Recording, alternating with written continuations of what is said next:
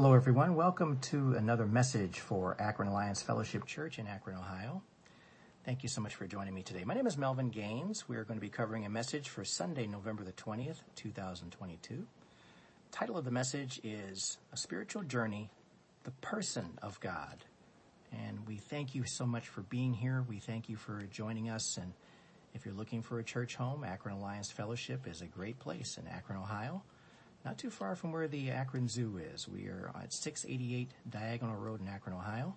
You can find us online at akronalliance.org, and you will find us also on Facebook at Akron Alliance Fellowship. That's the name of the page. And we, of course, are featuring live stream Sunday school as well every Sunday morning. And we have messages also that are available for you to look at for those of you who can't make it to Akron to come and join us. But if you can make it, boy, I welcome you to come and just enjoy the fellowship time. We talk about the Word of God and nothing else, and that's what's most important. So we appreciate you being here today. Let's go ahead and look to the Lord with a word of prayer, and we'll get started. Father, thank you for this time that you've given to us to just sit quietly now before you and hear you speak to us through the power of the Holy Spirit.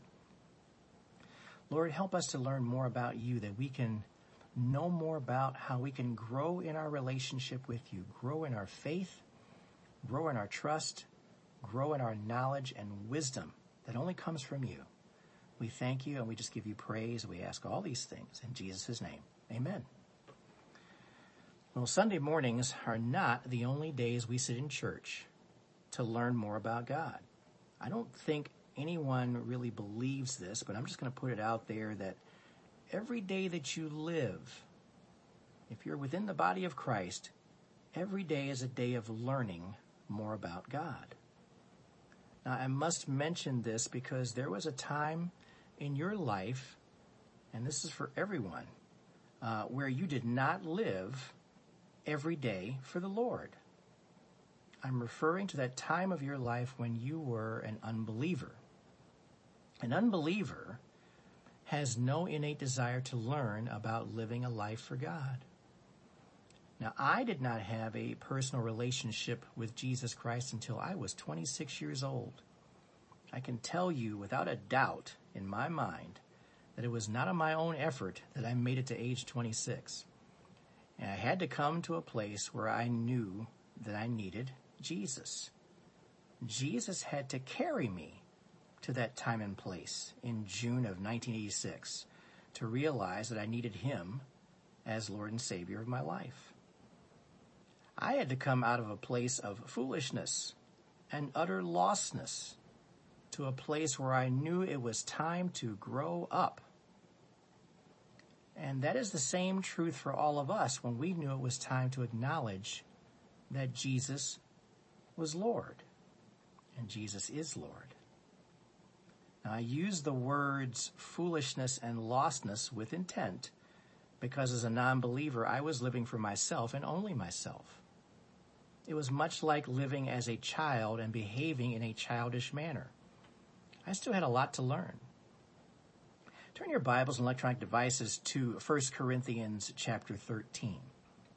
Let's take a look at 1 Corinthians 13, verse 11.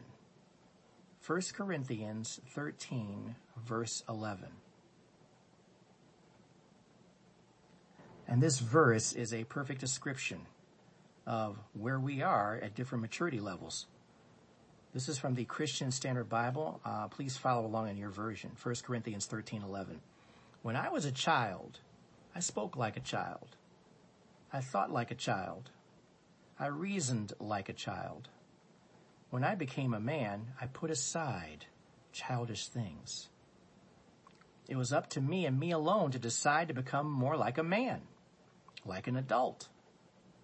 Sometimes we make jokes today about #adulting these days, which essentially means making important decisions in the present and future that are necessary to carry out in order to live and function within mainstream civilized society. Adulting is a modern way to do the things that you need to do. For example, to keep a roof over your head and keep the lights on, keep the heat on. And what do you have to do? You have to go to work. You have to get a car to go to work. And dare I say it, You've got to pay your taxes too. Others have associated legal age to adulting, but to that I say, not so fast. There are plenty of people who are legal age, but are far from adulting. In fact, adulting for those who are legal age can be non-existent within one's own personality. When I was 18 years old, I can assure you that my idea of being an adult was strictly related to doing what I wanted to do. Even though I thought I was an adult, I was still acting like a child and doing childish things. And I'm using myself as an illustration to tell you that if all of us are being honest about who we are, honest about ourselves, we can all point to those moments in life when we were immature. We even have those moments when we become believers in Jesus too, don't we? The body of Christ is made up of different personalities that have different levels of maturity when it comes to our faith. Even as this is true, we all must continue to grow and mature in our relationship with Jesus. Here's a couple questions for you. Do you know Jesus? Do you want to know more about Jesus? Well, our maturation in Christ must begin with us. We need to know more about who we are in order to grow in a relationship with him. We need to be honest about who we are, especially before him. We need to have a very good handle on our own personal attributes. In the same manner, a way to learn more about God is to learn about his attributes. The God that we read about in Scripture has character traits that help us to begin to know more about who he is. Now, we're going to cover some of those today, but we should note that these attributes are just a start in learning more about the character of God. These are not all-inclusive, but hopefully they will inspire you to go to God's Word and learn more as you study him for yourself. And that's the best way for you to learn. You know, I can speak about it, our pastor can speak about it, but ultimately you have to learn who Jesus is in a relationship with him for yourself. A good place to start is a passage that describes the characteristics of Jesus in the present and future. In the present, he is the risen King of Kings who overcame death for us. You'll find that in Revelation 19:16. And in the future, he is our Lord forever and ever. That's in Revelation 22:13. But please turn your Bibles and electronic devices to Isaiah chapter 9, verse 6. Let's take a look at that. Isaiah 9, verse 6. I'm going to be reading from the King James Version, which, in my opinion, this particular passage they're all very similar if you use different versions of the Bible, but the King James Version does something that's very important. It takes that word wonderful and kind of puts it by itself, which is a really good descriptive of who Jesus is. For unto us a child is born, unto us a son is given, and the government shall be upon his shoulder, and his name shall be called Wonderful, Counselor, the Mighty God, the Everlasting Father, the Prince of Peace. Amen. Each of these names of Jesus call for the mature believer to give him his due. He is the one who gave of himself for those who believe in him to have eternal life. It is because of his deep love for us that we are compelled to work out our own salvation with fear and trembling. You'll find that in Philippians 2, verse 12, the second part of verse 12. In this effort, we can truly learn more about ourselves and how we truly can't do anything without him. He doesn't want us to live a life without purpose. He wants us to live with purpose. Please take a look at Philippians chapter 2. We're going to read verses 13 through 16. Philippians 2, verses 13 through 16.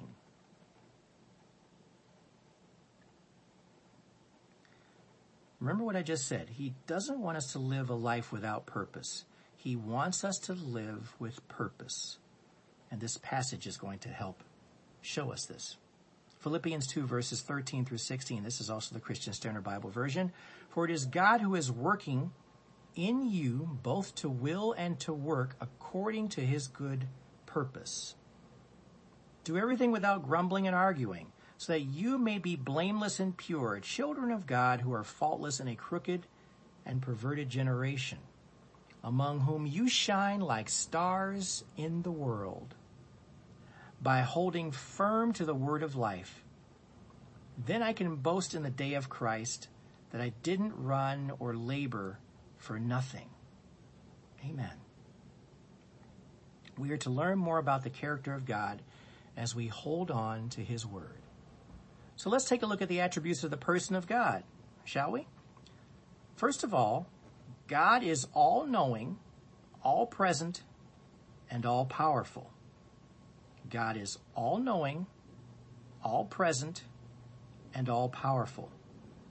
Now, the first 16 verses in Psalm 139 describe his omniscience, which is his knowledge of everything, his omnipresence, because he is everywhere, and his omnipotence, his almighty power.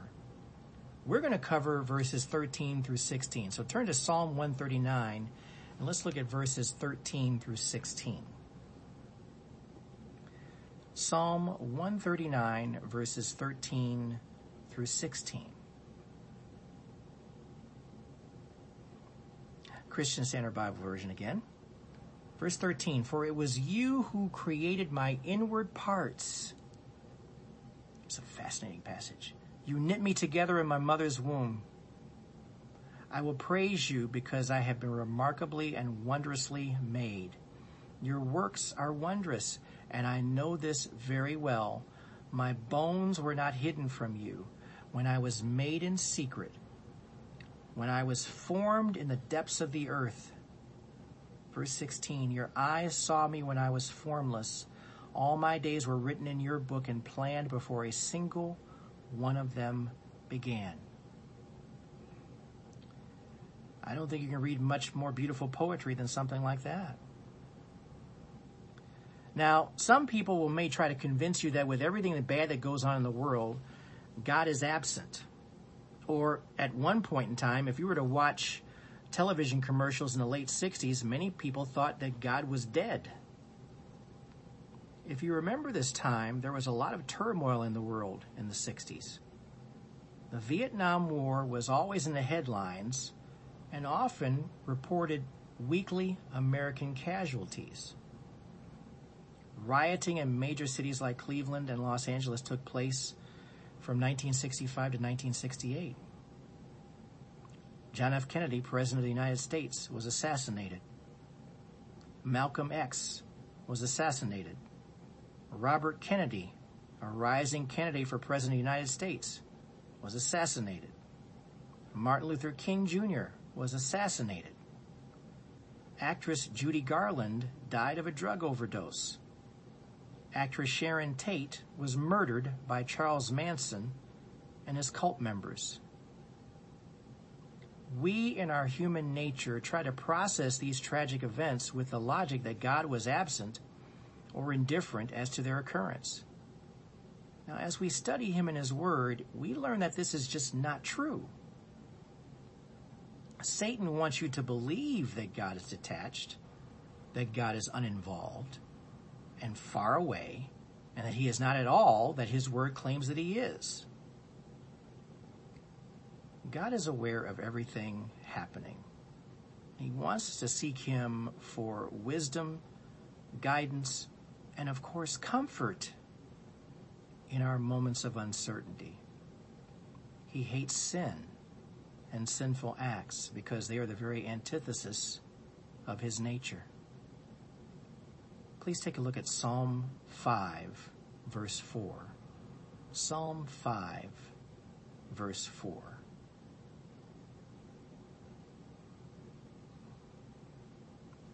Psalm 5, verse 4. This is from the English Standard Version. For you are not a God who takes pleasure in wickedness. No evil dwells with you. God hates sin. But we're a people of free will. And we have decisions we have to make sometimes when it comes to making sure that we are being obedient to him, or we choose to go in another direction. But it doesn't change God's nature. He loves us. The statements that follow now are in the category of God is statements. God is. God is statements. God is spirit. John chapter 4 verse 24 says God is spirit, and those who worship him must worship in spirit and in truth. God is a consuming fire. You'll find that in Hebrews 12:29. God is light. Turn to 1 John chapter 1 verse 5. Let's take a look at that one together. 1 John chapter 1 verse 5. God is light.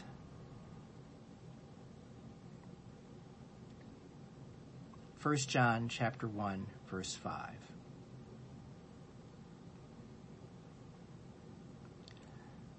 Again, the Christian Standard Version.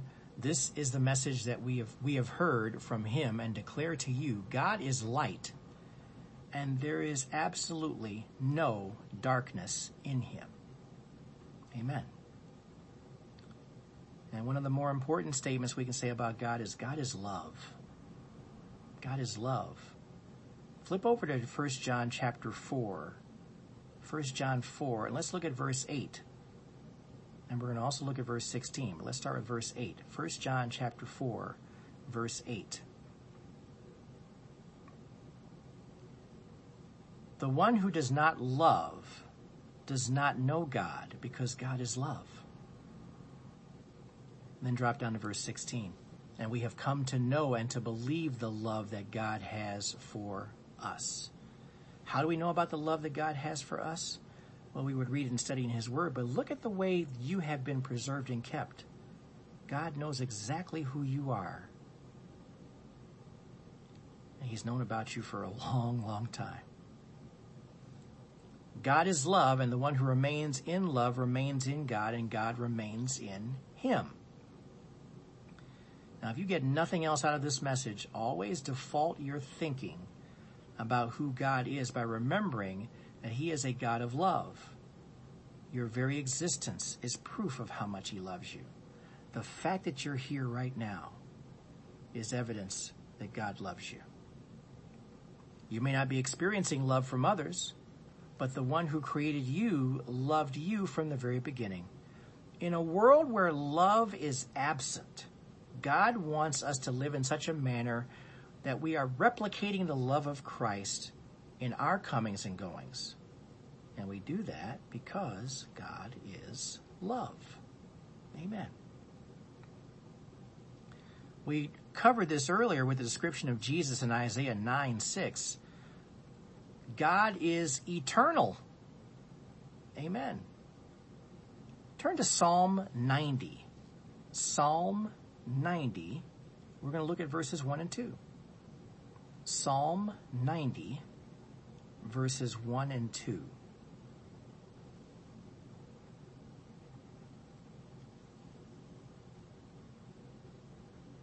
Lord, you have been our refuge in every generation.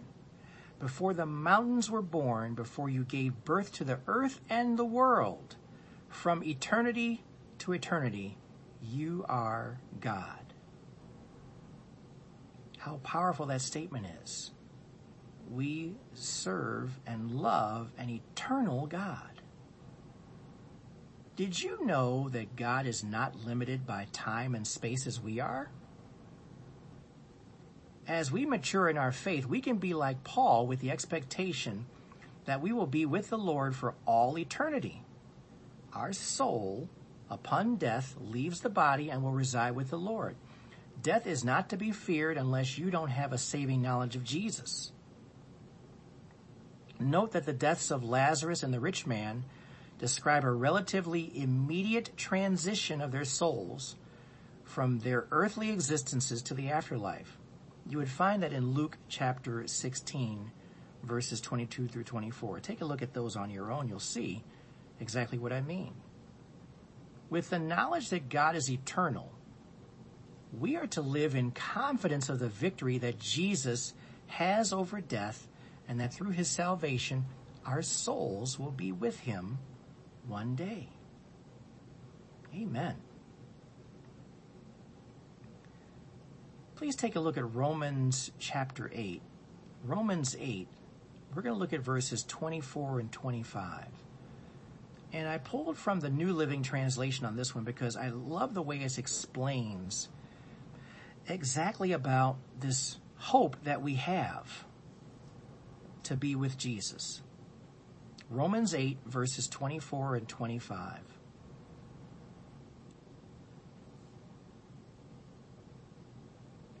Romans 8:24. We were given this hope when we were saved. If we already have something, we don't need to hope for it. In verse 25, but if we look forward to something yet we don't yet have, we must wait patiently and confidently. Patiently and confidently. We know it's going to happen. We have to be patient, of course. Now, what else does God say about himself? He's a jealous God. He said so himself. He is also avenging and wrathful. He is slow to anger and great in power, and he is good. And we find all of those in the book of Nahum. Nahum chapter 1, and we're going to look at verses 2 and 3, and then look at verse 7. And this just kind of describes again about who God is. And we have to understand that God is a God that he has an emotional relationship. His emotions are under control, of course, but he has an emotional relationship with his people. He is always crying out to us to make sure that we are following him or looking to him. And he doesn't like when we divert our attention away from him. Nahum chapter 1, verses 2 and 3. The Lord is a jealous and avenging God. The Lord takes vengeance and is fierce in wrath. The Lord takes vengeance against his foes. He is furious with his enemies. Verse 3. The Lord is slow to anger but great in power. The Lord will never leave the guilty unpunished. His path is in the whirlwind and storm, and clouds are the dust beneath his feet. The Lord is good. This is verse 7. The Lord is good, a stronghold in a day of distress. He cares for those who take refuge in him. That's part of this love relationship that he has with us. He hates sin. He does have enemies. He will judge them. He will take out his wrath upon those who oppose him. But he's also showing you his loving kindness that he has for us as well, too. If we take refuge in him, he will comfort us. And so for this particular exercise in today's message, we're going to conclude that our God is holy. Amen. He's a holy God. And that's a very, very important aspect of his personality. Take a look at 1 Peter chapter 1. We're going to look at verses 15 and 16. 1 Peter 1, verses 15 and 16. 1 Peter chapter 1, verses 15 and 16.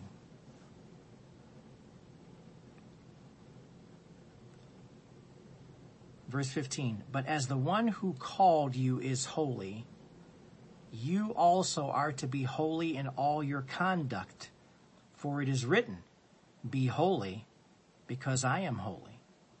Now, where else is this written in Scripture? Go all the way back to Leviticus 11.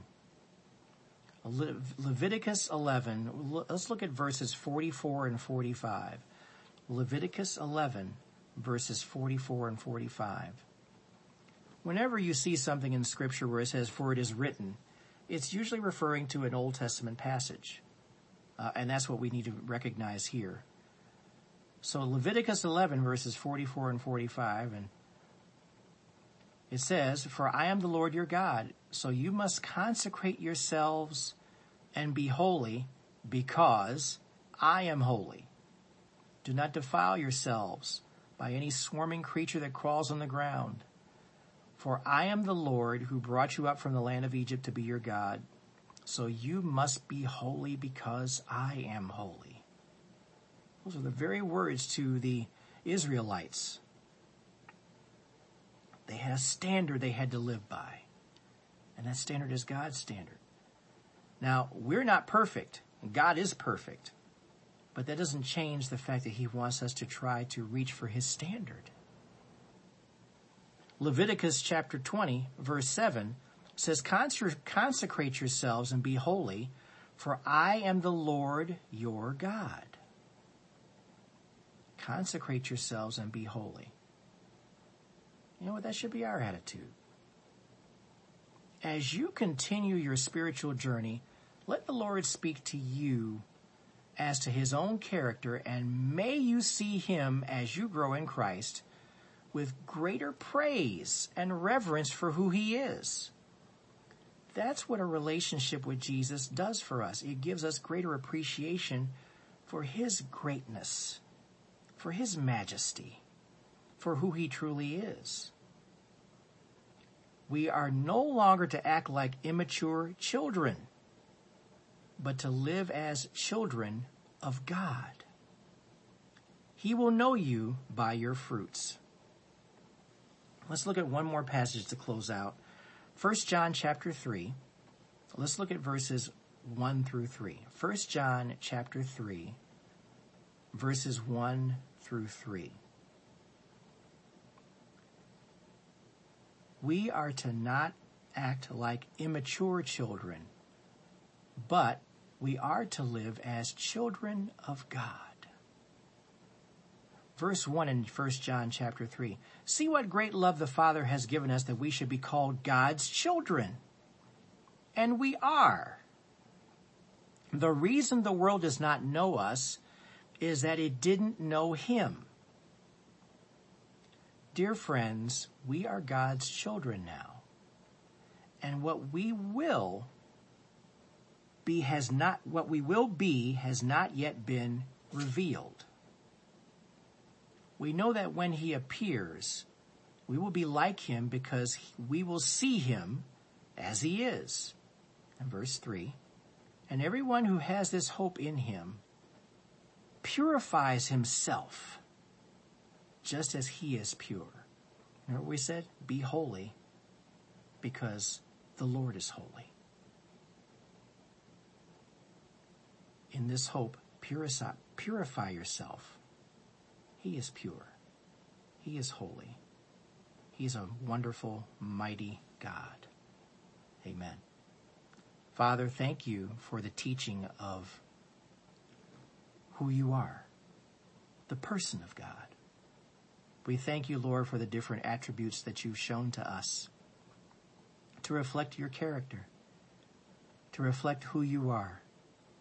Lord, may we examine ourselves on a regular basis, that we indeed can match up with you from the standpoint of being holy, because you call us to be holy.